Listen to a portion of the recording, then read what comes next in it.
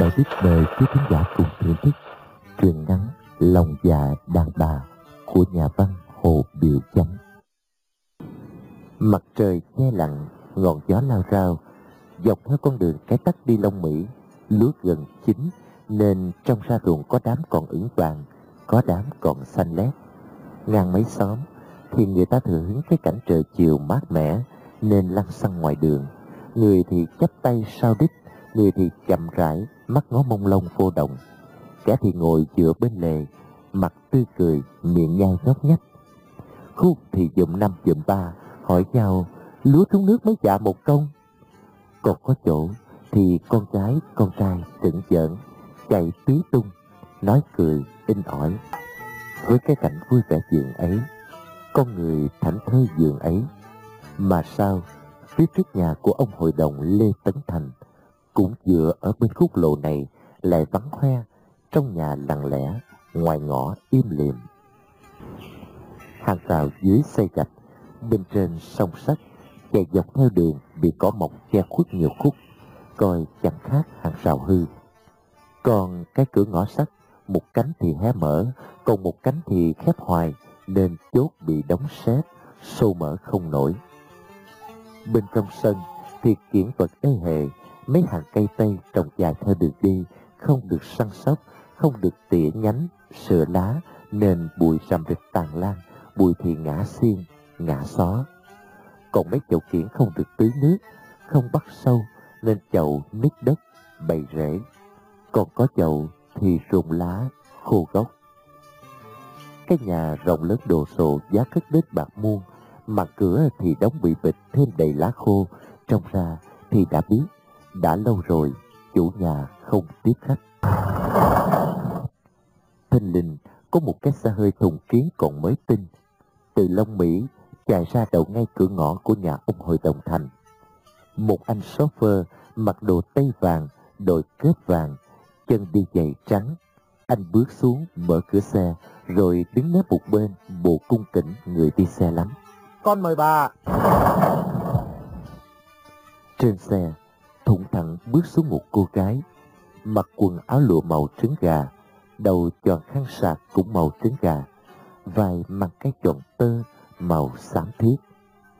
Cô gái trạc chừng 30 tuổi, gương mặt tròn trịa, nước da trắng trong, má bầu mà lại ửng hồng, cặp mày vòng nguyệt mà lại nhỏ rứt, hàm răng trắng mà khít rịch, môi mỏng mà đỏ ao, miệng vui vẻ tươi cười, mắt long lanh, chói sáng. Cô bước xuống xe, rồi thủng thẳng lột cái tròn tơ liền vào xe, với mùi dầu thơm bay ngọt ngào. Con tỳ nữ còn ngồi trong xe chụp lấy cái khăn tròn tơ rồi ngồi xếp. Cô gái đứng ngó vô cửa một hồi rồi nói rằng: À, phải cái nhà này rồi. Ủa, mà chủ nhà đi vắng hay sao mà cửa đóng bị bịch vậy kìa? Trống à, con xách cái bóp đi vô đây với cô. Con tỳ nữ cầm một cái bóp da lớn, mở cửa xe leo xuống mà đi theo. Cô mỹ nữ bước vô sân, thấy kiển vật tiều tụy, đường xá bịch bùng, thấy cảnh vắng hoe mà lòng bắt ái ngại. Cô thủng thẳng đi dọc theo trái nhà rồi vòng vô phía sau. Hai con chó vàng nằm liêm diêm tại cửa, thấy dàn khách lạ thì tuôn ra mà sủa.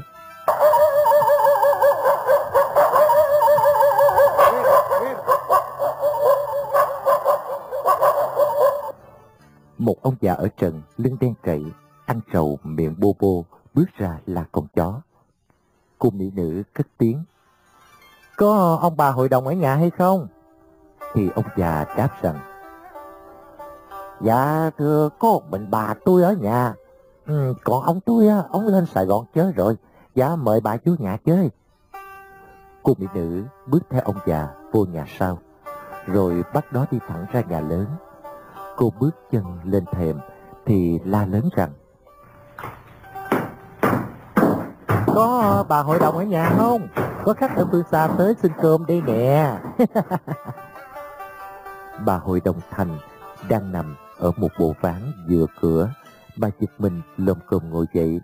Còn cô con gái lớn của bà tên là Kim Lan, 14 tuổi.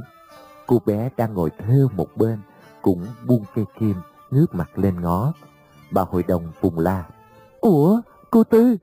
Vậy mà tôi tưởng là ai chứ? Cô đi đâu xuống tới dưới này? Cô mạnh giỏi hả? Cô mỹ nữ cười mà đáp rằng: Em đi xuống dưới này thăm chị chứ còn đi đâu.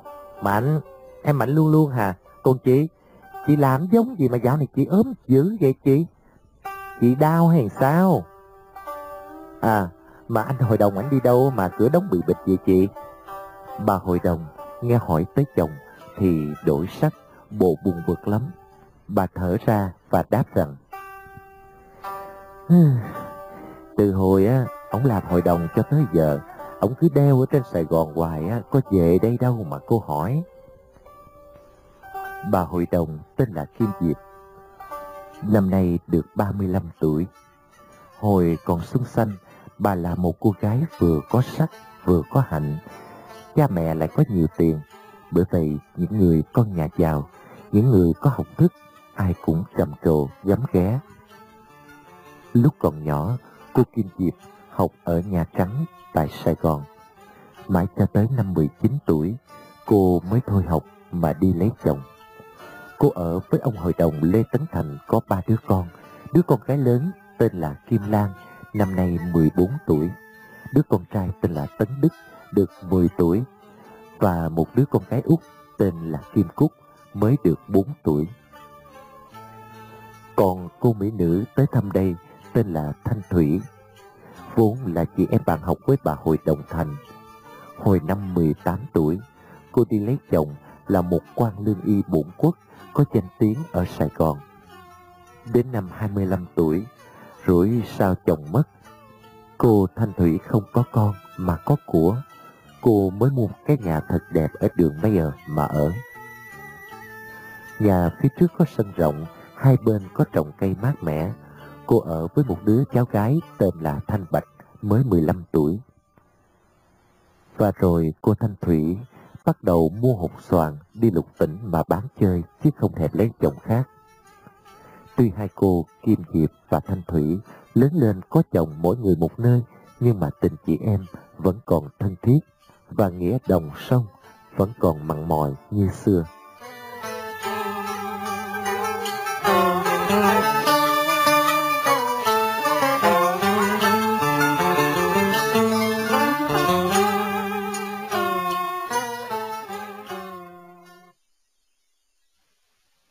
Từ ngày cô Thanh Thủy đi mua bán hột xoàn thì cô thường hay ghé thăm cô Kim Diệp.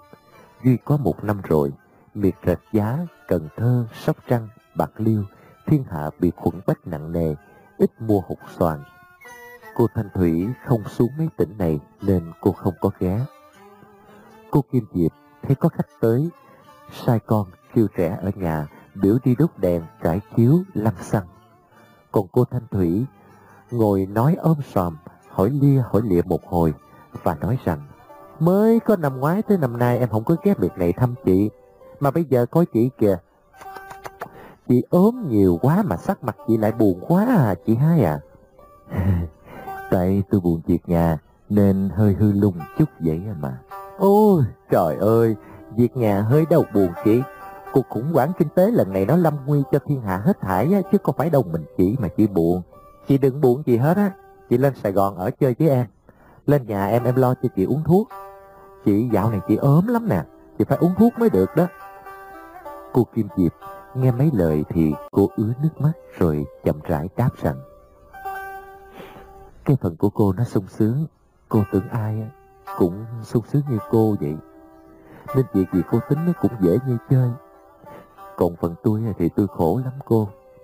Phải tôi mà được phần như cô thì nói gì nữa.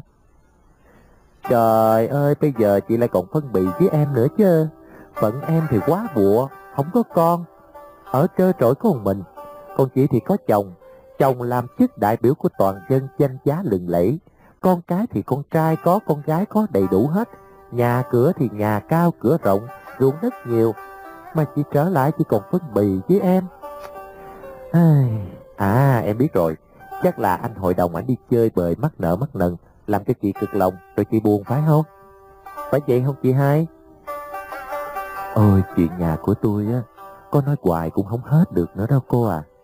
Ủa, mà trời tối rồi mà tôi quên Biểu bày trẻ nó dọn cơm dọn nước cho cô ăn nữa chứ. Cô đợi chuyện chút xíu. Kim Lan à, con xuống Biểu bày trẻ bắt vịt làm thịt, đặng dọn cơm riết lên cho dì ăn nha con, nghe. Trời đất ơi, mình đói bụng mà đợi chỉ làm vịt không biết rồi chừng nào mới ăn à. Không sao đâu, tưởng làm chút xíu thì rồi. Lâu gặp cô, bữa nay tôi mừng lắm. Bắt cô ở lại đây chơi, không cho cô đi sớm à nha. Bắt em ở lại đây làm gì? Thì chị em lâu ngày gặp nhau nói chuyện chơi chứ làm gì. Chị mà em tưởng chị bắt em ở lại đang làm bé với ảnh nữa chứ. Mà em nói thiệt với chị nha, chuyện gì cái chuyện này không có được à. Anh thiệt là kỳ quá. Từ ngày mà nhà em mất cho tới giờ đó, hãy anh gặp em lần nào là anh cũng chọc ghẹo em hoài hả chị. Cái tánh của ảnh thì vậy đó, thấy ai thì cũng muốn hết á. Cái chi mà được cô là chị em với tôi á thì tốt lắm rồi. Ê, chị nói khéo vậy thôi chứ ai chịu vậy nè.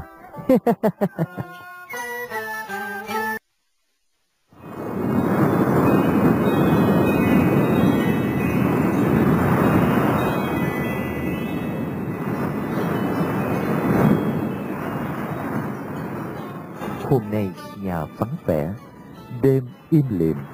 Ngoài sân gió bấc thổi lao sao, trong vườn bóng trăng soi vần vật.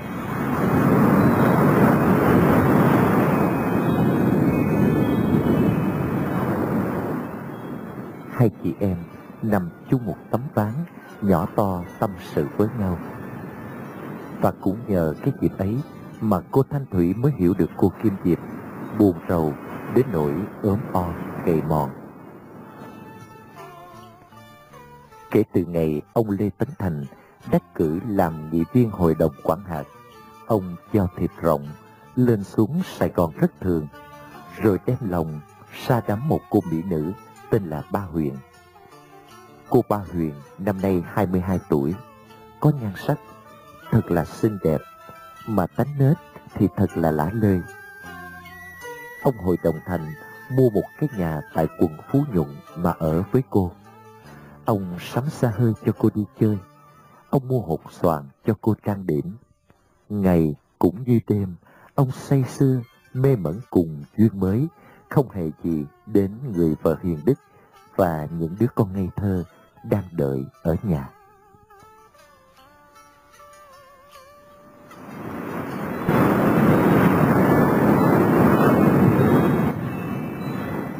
Cô Kim Diệp thuật hết mọi chuyện rồi nằm khóc tấm tức tấm tưởi và nói thêm rằng: tôi không về, cái đời của tôi nó triêu cay nuốt đắng như vậy đó cô. Con gái lớn đương học tại trường đầm á, hồi tháng trước tôi phải rút nó về đặng mẹ con tôi hủ hỉ giải buồn. Còn thằng con trai đã 10 tuổi rồi mà không có ai lo kiếm trường cho nó đi học. Cô coi ruộng đất á, thì lúa khởi chín rồi mà không có ai sắp đặt thu góp. Giai trở trong ngoài á, có mình tôi à. Tôi nói thiệt với cô, nếu không có mấy đứa nhỏ thì tôi chết đi cho khuất mắt cho rồi. Chết đừng khỏi cực lòng mà nhọc trí rồi lo ngày lo đêm nữa cô à.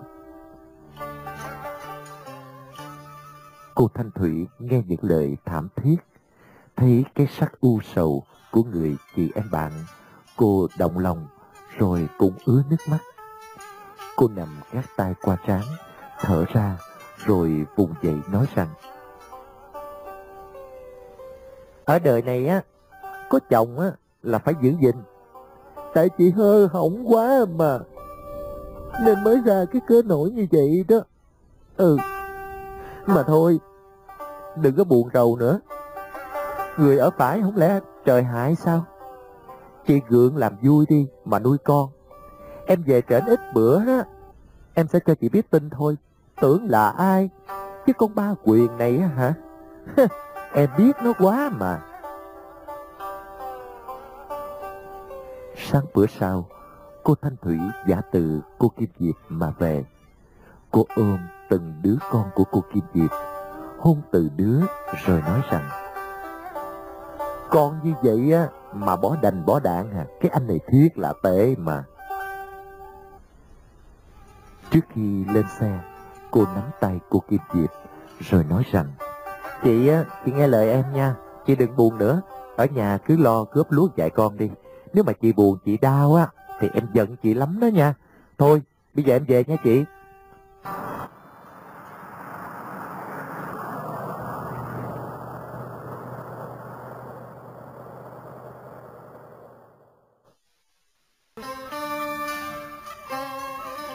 Ở Phú Nhuận, gần ngã tư qua Bà Chiểu, có một cái nhà kiểu hình bánh ít. Nhà tuy nhỏ nhưng kiểu đẹp đẽ vô cùng. Trước nhà có một cái sân rộng lớn, chính giữa sân có một cái bồn bông tròn, trồng cây đủ màu. Và nhờ tưới nước, săn sóc mỗi ngày nên cây sum xê, lá tươi tốt. Từ ngoài cửa ngõ, người ta làm một con đường dài dài vô, gần tới bồn bông, rồi tẻ ra làm hai ngã, đi vòng theo hai trái nhà. Ngã tay mặt thì vô nhà để xe hơi, còn ngã tay trái thì vô nhà bếp. Dọc theo hai bên lề đường ấy thì liên tiếp trồng khúc thì trồng bông huệ trắng, khúc thì trồng bông ngải tây. Bởi vậy ban ngày sân chói sáng đủ màu, còn ban đêm thì mùi thơm bát ngát. Vừa hàng rào hai bên trồng mãng cầu xiêm xen lẫn với mít tố nữ, cây trồng dày đặc, lá rậm rạp nên dầu trưa nắng cũng vẫn mát mẻ như sớm mai. Bên trong nhà thì ghế, giường, ván đều sắm theo kiểu kim thời. Chính giữa chọn ghế salon thấp thấp, trên mặt đều lót nệm ruột gà, có gối dựa lưng, có cả gối gác cẳng. Trong 4 góc phòng có để 4 chậu kiển lá sum xê cho mát mẻ. Tại giữa bàn thường có để một bình bông. Bông được thay hàng ngày nên coi tươi rói. Cái phòng bên tay mặt thì dọn bàn ăn, có tranh tứ thời, có tủ đựng rượu. Còn cái phòng bên tay trái thì lót một cái ti văn thiệt đẹp, có nệm, có gối để nghỉ trưa, lại có ghế dựa, ghế dài để nằm đọc sách. Phía trong, một bên thì dọn phòng ngủ, một bên thì phòng văn. Phòng ngủ để giường đồng, tủ áo hẳn hoi. Còn phòng văn thì để bureau, kệ sách thật đẹp. Đây là cái nhà mà ông Lê Tấn Thành mua để ở với cô Ba Huyền. Tối ngày thứ Bảy, khi ăn cơm xong, ông Lê Tấn Thành ngồi trên cái đi văn. Ông kề vai vào một cái gối dựa gòn rất êm, vừa hút thuốc vừa đọc nhật trình.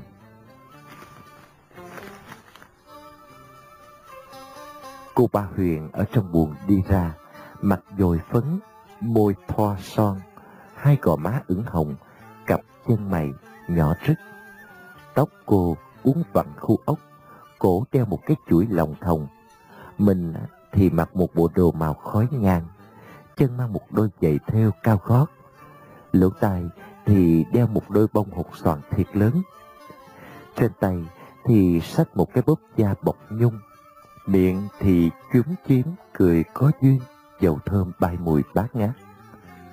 Cô bước đến, ngồi trong lòng ông hội đồng, lấy tay vỗ mặt ông nhẹ nhẹ và đưa 5 ngón tay vừa dài vừa trắng trong.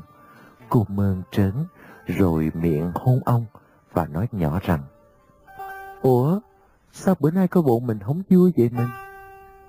Ông hội đồng buông tờ nhật trình, ngồi ngó cô, cười và đáp rằng: "Anh có gì đâu mà không vui."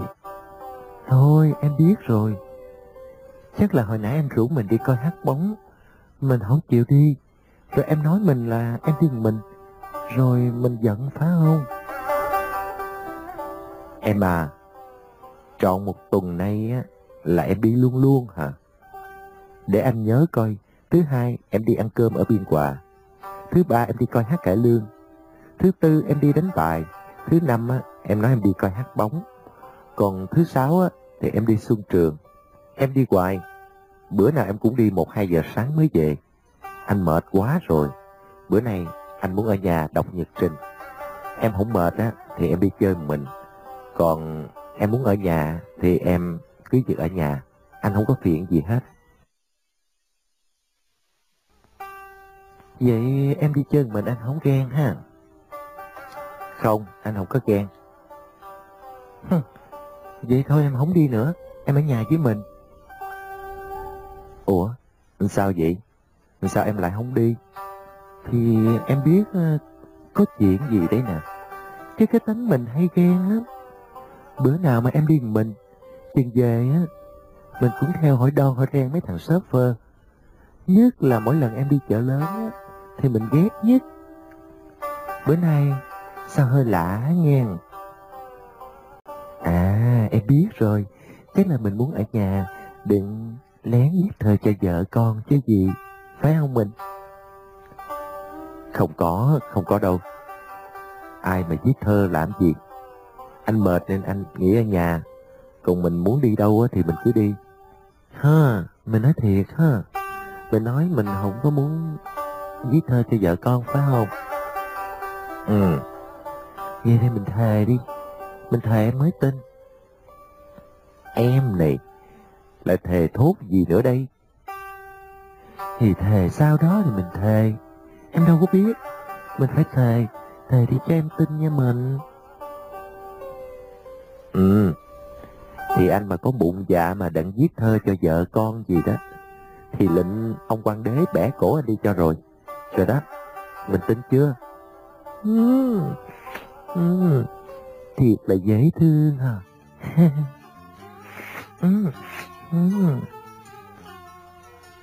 Cô Ba Huyền cười đưa hai hàm răng trắng trong và nhỏ rít, ôm đầu ông hội đồng mà hung trơ hung trách. Xong cô đứng dậy, xách bóp và nói rằng: gần 8 giờ rưỡi rồi, thế em đi nha mình. Ông hội đồng gật đầu và nói: đi đi, giảng hát rồi về liền nghe không? Cô vừa bước chân đi mà nghe lời dặn như vậy, cô quay lại chỉ ông hội đồng mà nói rằng: đó, ló mồi ghen rồi đó phải không?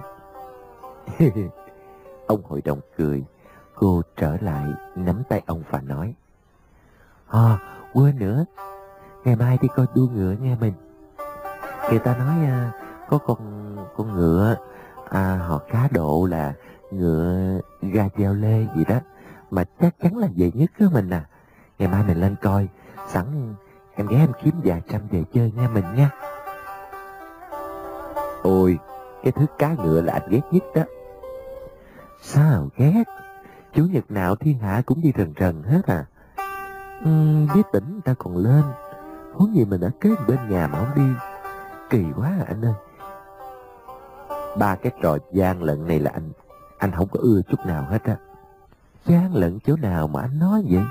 Mình thua là tại con mắt mình coi dở, chứ anh nói vậy tại chê anh quê đó. Thà là anh chịu tiếng quê, chứ còn anh không có ưa cờ gian bạc lận đâu. Không có ổn. Hay vậy mai mình cho em 200-300 nha. Em đi mình em ghé em cá chơi thế mình ha. Ừ, thôi vậy đi. Cô Ba Huyền ra đi. Ông hội đồng đi theo ra cửa. Ông đứng nhìn cô lên xa hơi cho đến khi chiếc xa hơi chạy xa khuất.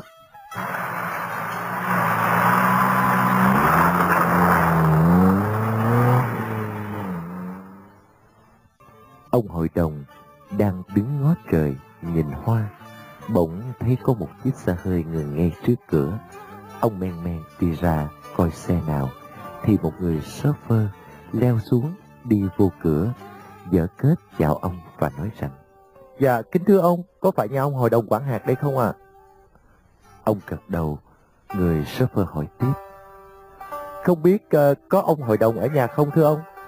Tôi đây, em hỏi có chuyện gì? Dạ thưa ông, cô của con kêu con hỏi như vậy ạ. Cô của em là ai? Dạ thưa ông, cô của con là cô Tư thầy thuốc ở đường Mayer thưa ông. Con cảm ơn ông nhiều, con gọi cô con vào ngay ạ. Người shopper lật đật trở ra xe. Ông hội đồng ngó theo. Cũng nhờ có bóng đèn nên ông thấy trên chiếc xe thùng kiến kiểu aerodynamic có 2 người ngồi bên trong. Tên shopper nói nhỏ ít tiếng rồi mở cửa xe cho một mỹ nữ bước xuống. Dạ con mời bà. Tuy đứng xa xa, đèn lu mờ, nhưng ông hội đồng thành vẫn thấy được cô mỹ nữ ấy nước da trắng, gương mặt tròn, lại mặc một bộ đồ màu trứng sáo, tròn khăn cũng màu trứng sáo, rồi da mặt được đèn chọi nên trông thật là đẹp. Cô mỹ nữ tay xách bóp, chân thủng thẳng bước dịu dàng vào sân. Đến gần ông hội đồng thì cô mới nói rằng: Anh hai, anh ở đây mà em có về ở đâu? Chị hai mình giỏi hả anh hai? Năm nay anh được mấy đứa rồi? Tiếng nói lạ hoắc làm cho ông hội đồng không biết là ai, mà lời hỏi lại chồng chọc. Ông không biết đâu mà đáp. Chừng ông coi kỹ lưỡng lại thì thấy rõ mặt. Ông mới la lớn: Ủa, cô Tư, cô đi đâu đây? Cô Tư Thanh Thủy cười ngất rồi đáp rằng: Cái anh này thiệt tình là vô tình quá đi. Mình đi thăm ảnh mà anh không ăn ơn, anh còn hỏi mình đi đâu nữa. Ai muốn vay tiền vay bạc gì anh mà anh sợ? Anh hỏi kỳ cục quá à. Ê, xin lỗi cô. Bởi vì em trốn anh hoài, có bao giờ em cho anh gặp mặt đâu. Lâu quá rồi, bữa nay tình cờ anh gặp, anh mừng quýnh lên rồi anh nói bất tử vậy mà. Chứ có phải là anh vô tình đâu, anh có tình lắm chứ. Đối với em á, thì lúc nào anh cũng vậy hoài, có bao giờ quên được em đâu. Hi, cái anh quỷ này, hay gặp á là cứ nói pha lửng hoài hả? Tại vậy đó mà mấy năm nay em không cho anh gặp mặt là đáng đời lắm mà. Nói chơi vậy mà, có hại gì ai đâu. Sao không hại anh? Người ngoài họ nghe họ đàm tiếu chứ. Anh em mà đàm tiếu gì em? Anh em, rồi vậy rồi anh chọc em hoài sao?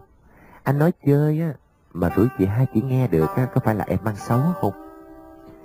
Chị hai ở đâu đây mà hay? Cô Thanh Thủy ngó quanh quất, rồi chợt nói rằng: Ủa, mà em tới thăm anh rồi anh bắt em đứng ở ngoài sân vậy hoài sao? Anh này vô tình thiệt là không ai có mà. Anh sợ tốn nước hả? Nên không dám mời em vô nhà. Nhưng mà không sao, anh không mời á, em cũng vô. Đừng em gặp chị hai rồi em bé với chị á, em nói anh chọc em, cho anh bị rầy chơi. Cô Tư Thanh Thủy nói chưa dứt lời thì cô ngoe ngoẩy đi thẳng vô nhà. Còn ông hội đồng đi theo phía sau và nói: Tại em nói hoài, thành ra anh chưa kịp mời thôi. Còn chị hai á, thì chị đâu có ở nhà trên đây đâu. Cô Tư đứng lại ngó ông hội đồng rồi hỏi: Ủa, không có chị hai ở nhà sao? Anh nói thiệt hay nói chơi vậy? Vậy chứ ai nhắn em biểu em đem hột xoàn lên đây đừng mua, mà xưng là bà hội đồng thành. Lúc ấy cô Tư đang đứng nghe ánh sáng, ngọn đèn trong nhà chói ra làm ông hội đồng thấy cô rất tỏ rõ. Gương mặt thật là xinh đẹp, đôi mắt thật hữu tình, cái miệng thật hữu duyên, vóc dáng thì thật là yểu điệu.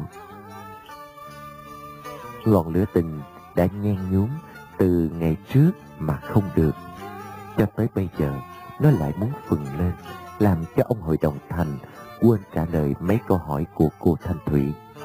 Ông bước lại gần và nói nhỏ rằng: Em Tư, anh mời em vô nhà. Em vô nhà đi, rồi anh sẽ nói chuyện cho em nghe. Cô Tư liếc một cái, rồi mỉm cười bước vô.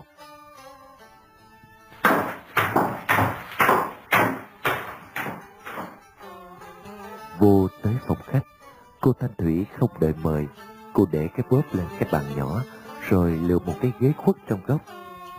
Chiếc ghế này cạnh một chậu cao vàng xum xuê. Mùi dầu thơm trên người cô Thanh Thủy bay bát ngát, làm ông hội đồng thành càng thêm ngơ ngẩn. Ông cũng đến cái ghế gần đó mà ngồi xuống. Cô Tư mới hỏi rằng: Ủa, sao em hỏi mà anh không trả lời?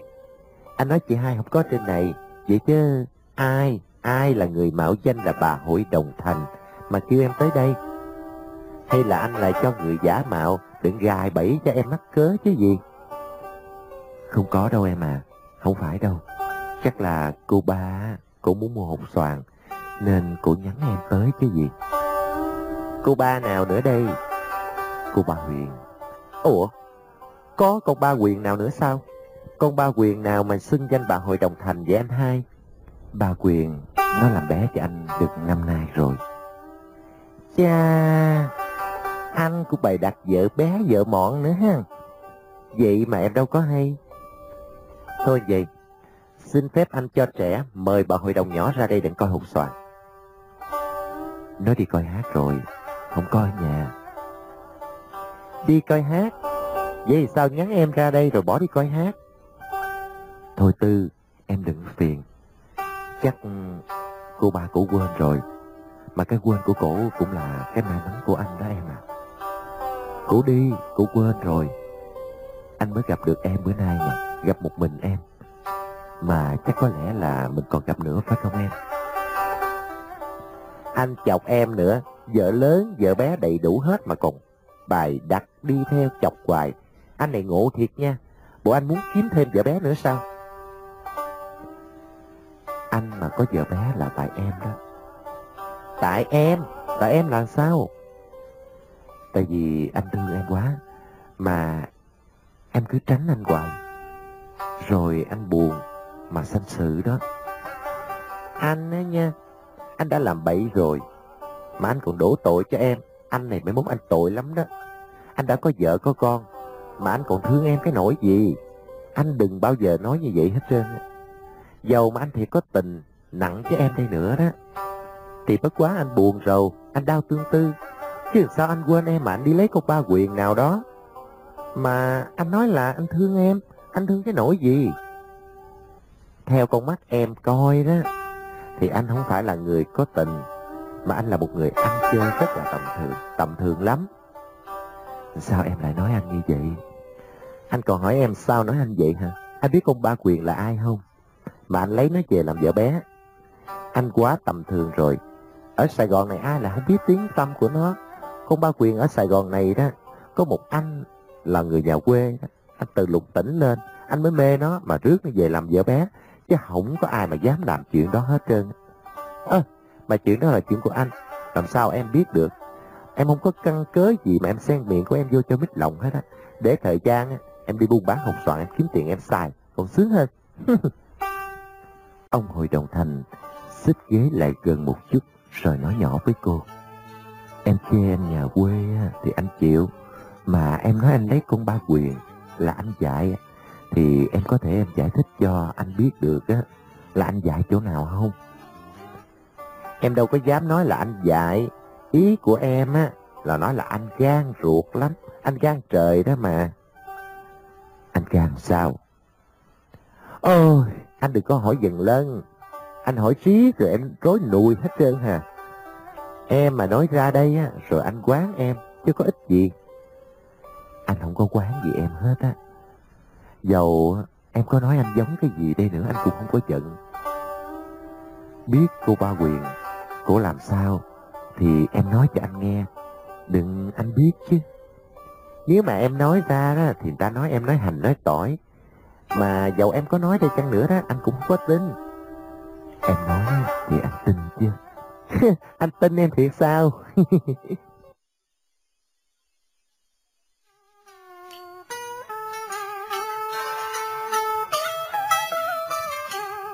Cô Tư cười ngất rồi làm tỉnh lại, ngồi suy nghĩ một lâu. Ông hội đồng thì ngó chăm chỉ đợi cô trả lời. Ông hội đồng thành sánh cô Tư với cô ba Huyền, thì cô Tư tuy lớn tuổi hơn mà dung nhan thì xinh đẹp hơn, tướng mạo lại thuần hậu gấp bội lần. Cô Tư chống tay vừa gò má, suy nghĩ một hồi. Cô muốn nói mà rồi ngừng lại, một chút lâu, rồi cô mới nói nhỏ rằng: từ ngày anh quen với con Ba Quyền cho tới giờ, chắc anh tốn hao nhiều lắm hả? Không có hao bao nhiêu, ăn xài chút đỉnh vậy thôi. Anh còn giấu em nữa chứ. Anh giấu em thôi em đi về à. Khoan. Anh nói chơi một chút mà. Thì anh nói thiệt đi. Anh nói thiệt, lấy con Ba Quyền hơn năm nay, anh hao chừng vài muôn. Mà trong số đó cái nhà này là hết 8.000 bạc rồi. Còn cái xe hơi thì hết 3.500. Tốn như vậy đó mà anh chịu tốn, anh có tiếc không? Tiếc thì anh không có tiếc. Em hỏi thiệt nha, trước khi anh lấy con Ba Quyền anh biết gốc gác nó là ai không? Thì cổ có nói thiệt với anh, cổ là con của Triệu Châu. Hồi nhỏ đi giá bao mướn cho người ta ở Bình Tây. Rồi sau đó chồng cổ An Nam, chồng mê vợ bé đánh đuổi cổ lưu lạc lúc, rồi cổ gặp anh. Trúng lắm, nói trúng hết. Rồi sao nữa? Thì có sao đâu. Có chứ, có em mới hỏi anh. Bây giờ chồng nó làm gì, sống ở đâu, nó có nói cho anh biết nó là ai không? Chồng của cô bỏ cổ lâu rồi. Đó, bởi vì em nói anh thiệt là quê mà. Bỏ gì đâu bỏ. Chồng nó là thằng Bảy Cu, làm đầu đàn cho bọn du côn ở trên đầu sớm kìa. Anh còn nhớ không? Nó còn sờ đó. Bỏ gì mà bỏ. Thằng Bảy Cu nó cho vợ nó đi làm nghề cám dỗ đàn ông, lật lưng đừng lấy tiền về cho nó đánh me cá ngựa. Nhiều người bị con quỷ đó mà hết nhà hết cửa. Có ai mà dám ngó tới nó nữa. Duy có một mình anh gan trời, anh dám lấy nó. Thiệt là em hết nói nổi anh rồi. Có lý nào mà kỳ cục vậy em ha? Đó, em nói anh không tin mà. Anh không tin thì anh cứ lấy nó đi. Thời gian nữa, thời gian sau đi, rồi anh sẽ biết. Em hỏi thiệt anh nha, chị chứ xưa rài đó, nó có bao giờ nó đi chợ lớn không? Nó hay thường đi chợ lớn không? Hay là nó đi lên trường đua? Cái đó thì có. Anh coi, em nói trúng hay nói bậy? Em nói đúng rồi. Nó đi là nó đưa tiền của anh cho chồng của nó xài. Em mà còn lạ gì con Ba Quyền này nữa anh.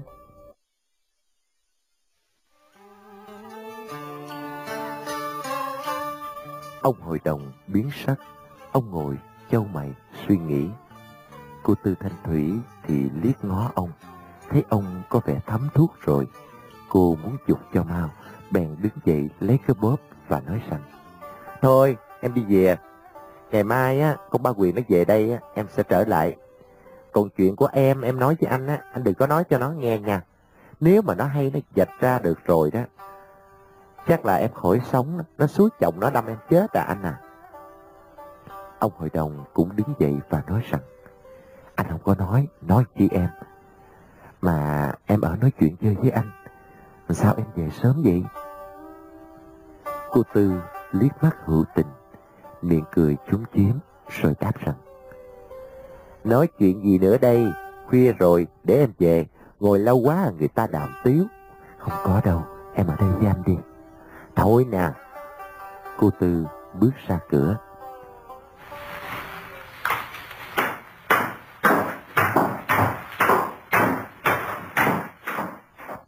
Ông hội đồng đi theo cô Tư Thanh Thủy ra đến chỗ tối, rồi ông nói: Tư à, anh đi theo em được không? Thôi mà, anh đi theo em làm chi? Tại vì anh thương em quá. Anh muốn tỏ hết tình nghĩa của anh đối với em. Em đừng có phụ rẫy anh mà. Em phụ rẫy anh nên anh mới dính vô con Ba Quyền đó. Cô Tư suy nghĩ một chút rồi lắc đầu nói rằng: anh đi theo bây giờ không có tiện. Trên xe em có thằng chauffeur, rồi ở nhà thì có con ở nữa. Nói chuyện gì được. Thôi để bữa nào đi, anh lại nhà em. Rồi anh muốn nói chuyện gì thì nói. Nhà em ở đường Mây ở, rồi số là 563, anh biết không? Ông hội đồng mừng quá, gật đầu lia lịa rồi nói: Biết, để ngày mai anh lại, em ở nhà chờ anh nha. Cô Tư Thanh Thủy lắc đầu rồi nói: Ngày mai không được, ngày mai em có khách ở Vĩnh Long lên thăm. Để ngày mốt đi. Thôi mốt thì cũng được. Tối mốt anh sẽ ghé lại nha. Em ở nhà đợi anh. Thôi vậy, tối mốt anh tới, mà anh tới ban đêm nghe không? Anh đừng có tới ban ngày, sớm làng họ dị nghị à. Tối mốt em cho cháu em nó đi coi hát, còn thằng bồi bếp á, em cho nó về nhà, đặng mình dễ nói chuyện, anh ha. Cô Tư nói vừa dứt lời, cô bươn bả bước ra cửa ngõ, leo lên xe rồi đi. Ông hội đồng đứng ngó theo chiếc xe chạy xa khuất, mà trong lòng ngơ ngẩn.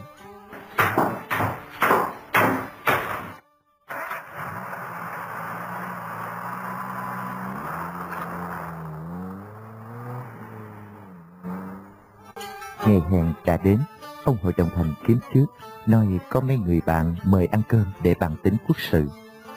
Vừa chạng vạng tối, ông rửa mặt, chải đầu, thay quần, đổi áo, sửa soạn mà đi. Cô Ba Huyền cũng có việc riêng. Cô muốn đi chợ lớn. Cô nghe ông hội đồng nói như vậy thì mừng thầm, xong cô làm tỉnh mà nói rằng: Mình đi khuya, ở nhà buồn chết à, ai chịu nổi. Thôi mình đi hội thì em đi coi hát à mình à. Ông hội đồng trong trí đầy cái hình trạng của cô Tư Thanh Thủy.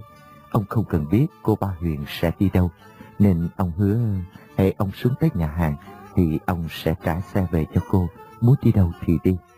Đến khi xong hội thì ông đi xe kéo về cũng được.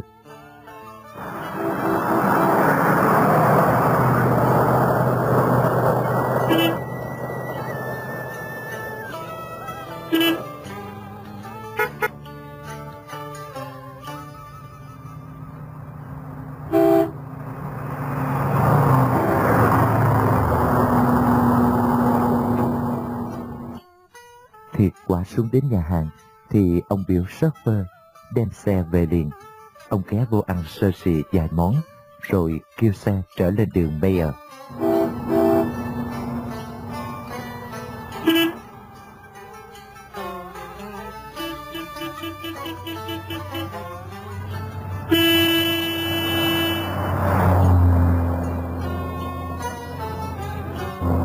Ông ngồi trên xe, đèn hai bên cách gió, gió thổi hiu hiu, thần trí cô quẩn nhớ cô Tư, lòng thì phập phồng trong gặp mặt. Ông nghĩ đến những lời cô Tư chăm chích đêm nọ. Ông nhớ thì quả cô Ba Huyền hay đi chợ lớn, tôi vô trường đua. Ông nhớ lại một lần kia khi ông mua đồ với cô Ba Huyền trên đường Katrina. Hôm đó ông thì vô nhà hàng, còn cô thì ngồi ngoài xe. Khi chừng ông bước ra thì thấy cô đang nói chuyện với một người ngồi trên chiếc xe kéo. Người ấy đội một cái nón lá thật to, mặc một bộ đồ màu xá xị, còn mấy toanh mặt mày dữ tợn, hình vóc dinh dàng. Thấy ông, người ấy biểu xe kéo đi ngay, xong còn nói với lại rằng: Mai á phải có nha. Ông Thành có hỏi người ấy là ai thì cô nói anh này là chồng của chị Hai Cán. Hồi trước chị mượn của cô 10 đồng bạc, tình cờ gặp nên cô đòi, rồi ảnh hẹn đến ngày mai sẽ trả. Lúc ấy ông hội đồng tin lời. Bây giờ khi cô Thanh Thủy chăm chích, ông đoán quyết người đàn ông ấy chính là chồng của cô Ba Huyền. Còn lời dặn mai phải có là biểu cô Ba Huyền đem bạc đưa cho nó. Ông vừa giận vừa hổ thầm. Giận vì chúng lấy tiền bạc của mình mà nuôi thiên hạ, còn hổ vì mình có học thức, có tên tuổi mà còn bị điếm đàn lường gạt. Ông thầm nghĩ nếu được gần cô Tư Thanh Thủy thì ông sẽ đuổi cô Ba Huyền đi liền. Ông chẳng tiếc nuối chi hết. Cô Thanh Thủy tuy lớn tuổi hơn, nhưng cô có sắc, có hạnh, cô hiền đức, thông minh, khôn ngoan và thành thực hơn gấp bội lần.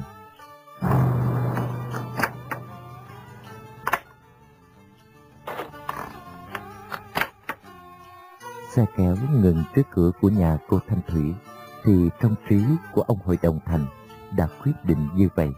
Ông trả tiền xe, miệng cười ngõn ngoẻn. Một gian nhà 3 căn, đèn khí đốt sáng trưng, cửa giữa với cửa bên tay mặt đóng kín, chỉ căn bên tay trái còn hé mở một cánh. Ông hội đồng thấy cảnh như vậy thì ông mừng thầm, chắc rằng cô Tư rước mình mà sợ thiên hạ thấy nên cô mới sắp đặt kỹ lưỡng giường ấy. Ông đi nhẹ nhẹ, lắng nghe trong nhà vắng hoe. Lúc ông vừa bước vô cửa thì cô Tư Thanh Thủy cũng ở trong buồng vừa đi ra phía trước.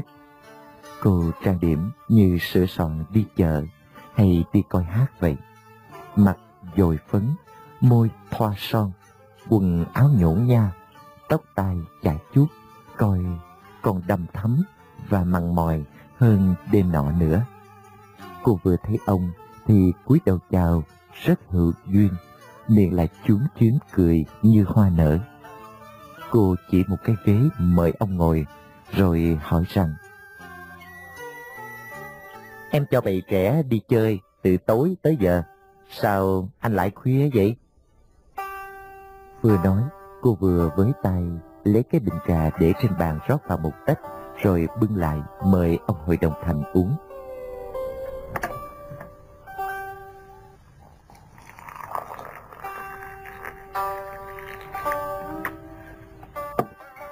"Mời anh hai uống nước."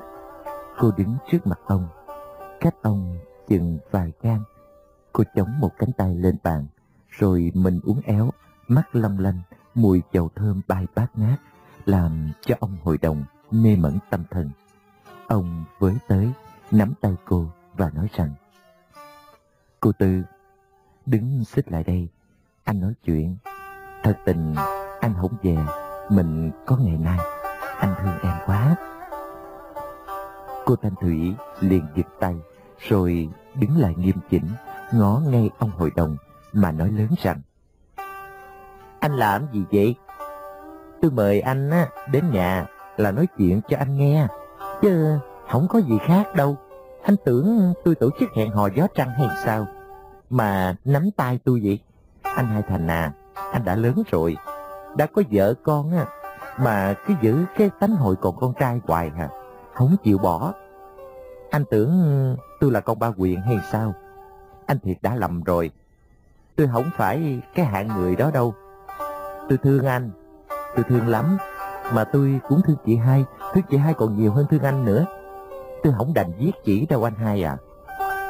Mấy năm nay anh coi anh đi theo ve vãn mà tôi kháng cự hoài. Anh thiệt là ác mà.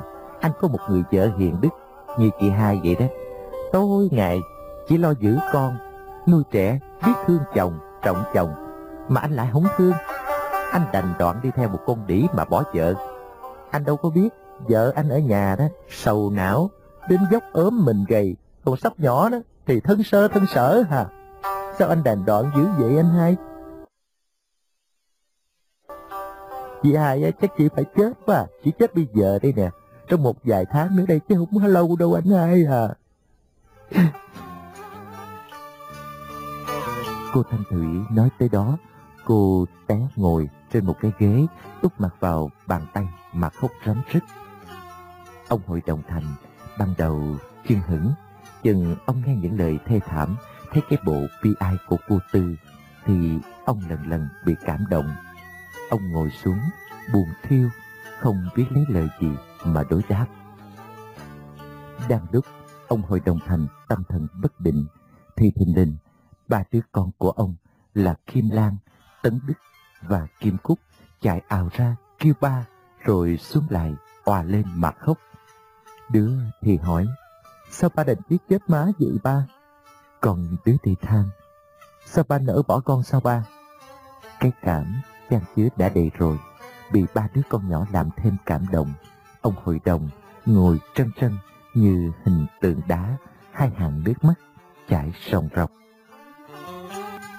Cô Tư Thanh Thủy thừa cái cơ hội ấy, cô quay vô buồn mà kêu lớn: "Chị Hai, chị Hai, chị ra đây, Cô Kim Diệp bước ra, thấy cái cảnh cha con líu nhíu, cha khóc, con than, thì cô động lòng nên cũng té xuống ngồi trên một cái ghế gần đó mà khóc nức nở, chứ không nói được tiếng gì hết.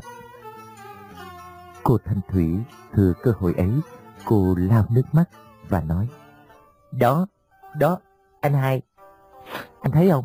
Anh thấy chị hai không? Anh nhớ lại đi, hồi ngày mà anh cưới chị về đó, có phải chỉ như vậy đâu. Tại anh mà ngày nay chỉ còn da bọc dưới xương. Anh coi đi, coi cái tội của anh lơ là giường nào chưa? Làm chồng thì mà quyết giết vợ hả? Còn làm cha thì không thương con. Anh ăn ở sao mà ác quá vậy anh hai? Ông hội đồng càng khóc nhiều hơn nữa. Vợ, con của ông tất cả đều đồng khóc cùng với ông. Ông khóc một hồi sau rồi mới nói rằng: Tôi quay với má của bầy trẻ nhiều lắm. Nhờ cô Tư dán cái màn hết ám này giùm tôi thiệt tình cảm ơn cô không biết giường nào.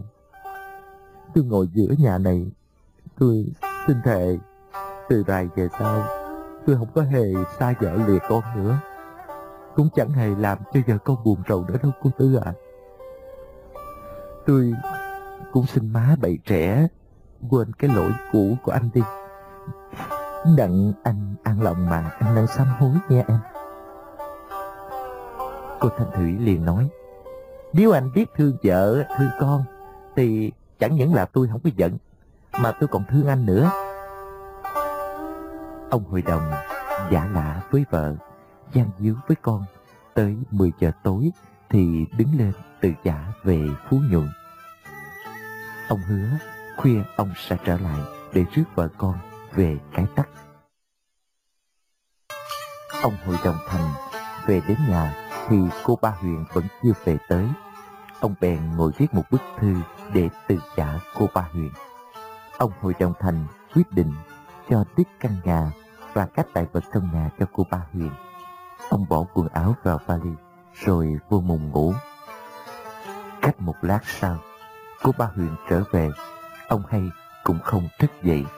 Mãi cho đến 4 giờ khuya, ông Thành ngồi dậy, để lại phong thư trên đầu nằm của cô Ba Huyền, rồi xách vali đi ra xe.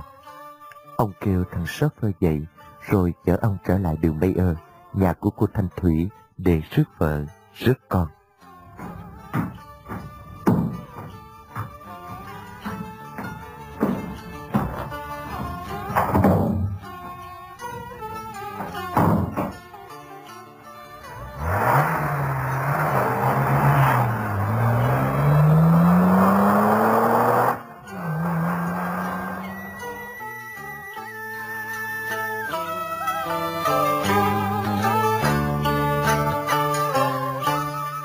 Khi các con lên xe với chồng, cô Diệp nắm tay cô Tư Thanh Thủy, vừa khóc vừa nói rằng: Có như vậy chị mới biết chỗ nào thiệt, chỗ nào giả. Chị đã nói với em từ hồi hôn tới giờ rồi. Từ rày về sau, chị em mình phải ở chung một nhà. Để ít bữa chị mạnh rồi, chị sẽ tính với em. Mẹ phải nghe lời chị nghe, đừng ngại gì hết nghe em, nghe.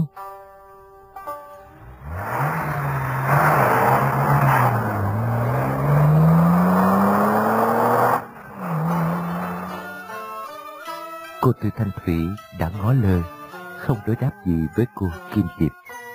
Đến khi chiếc xe chở họ chạy khúc xa, cô đứng ngó theo cho tới chừng xe quẹo khuất rồi, cô mới thùng thẳng trở vào nhà, miệng cười ngọn ngoẹn.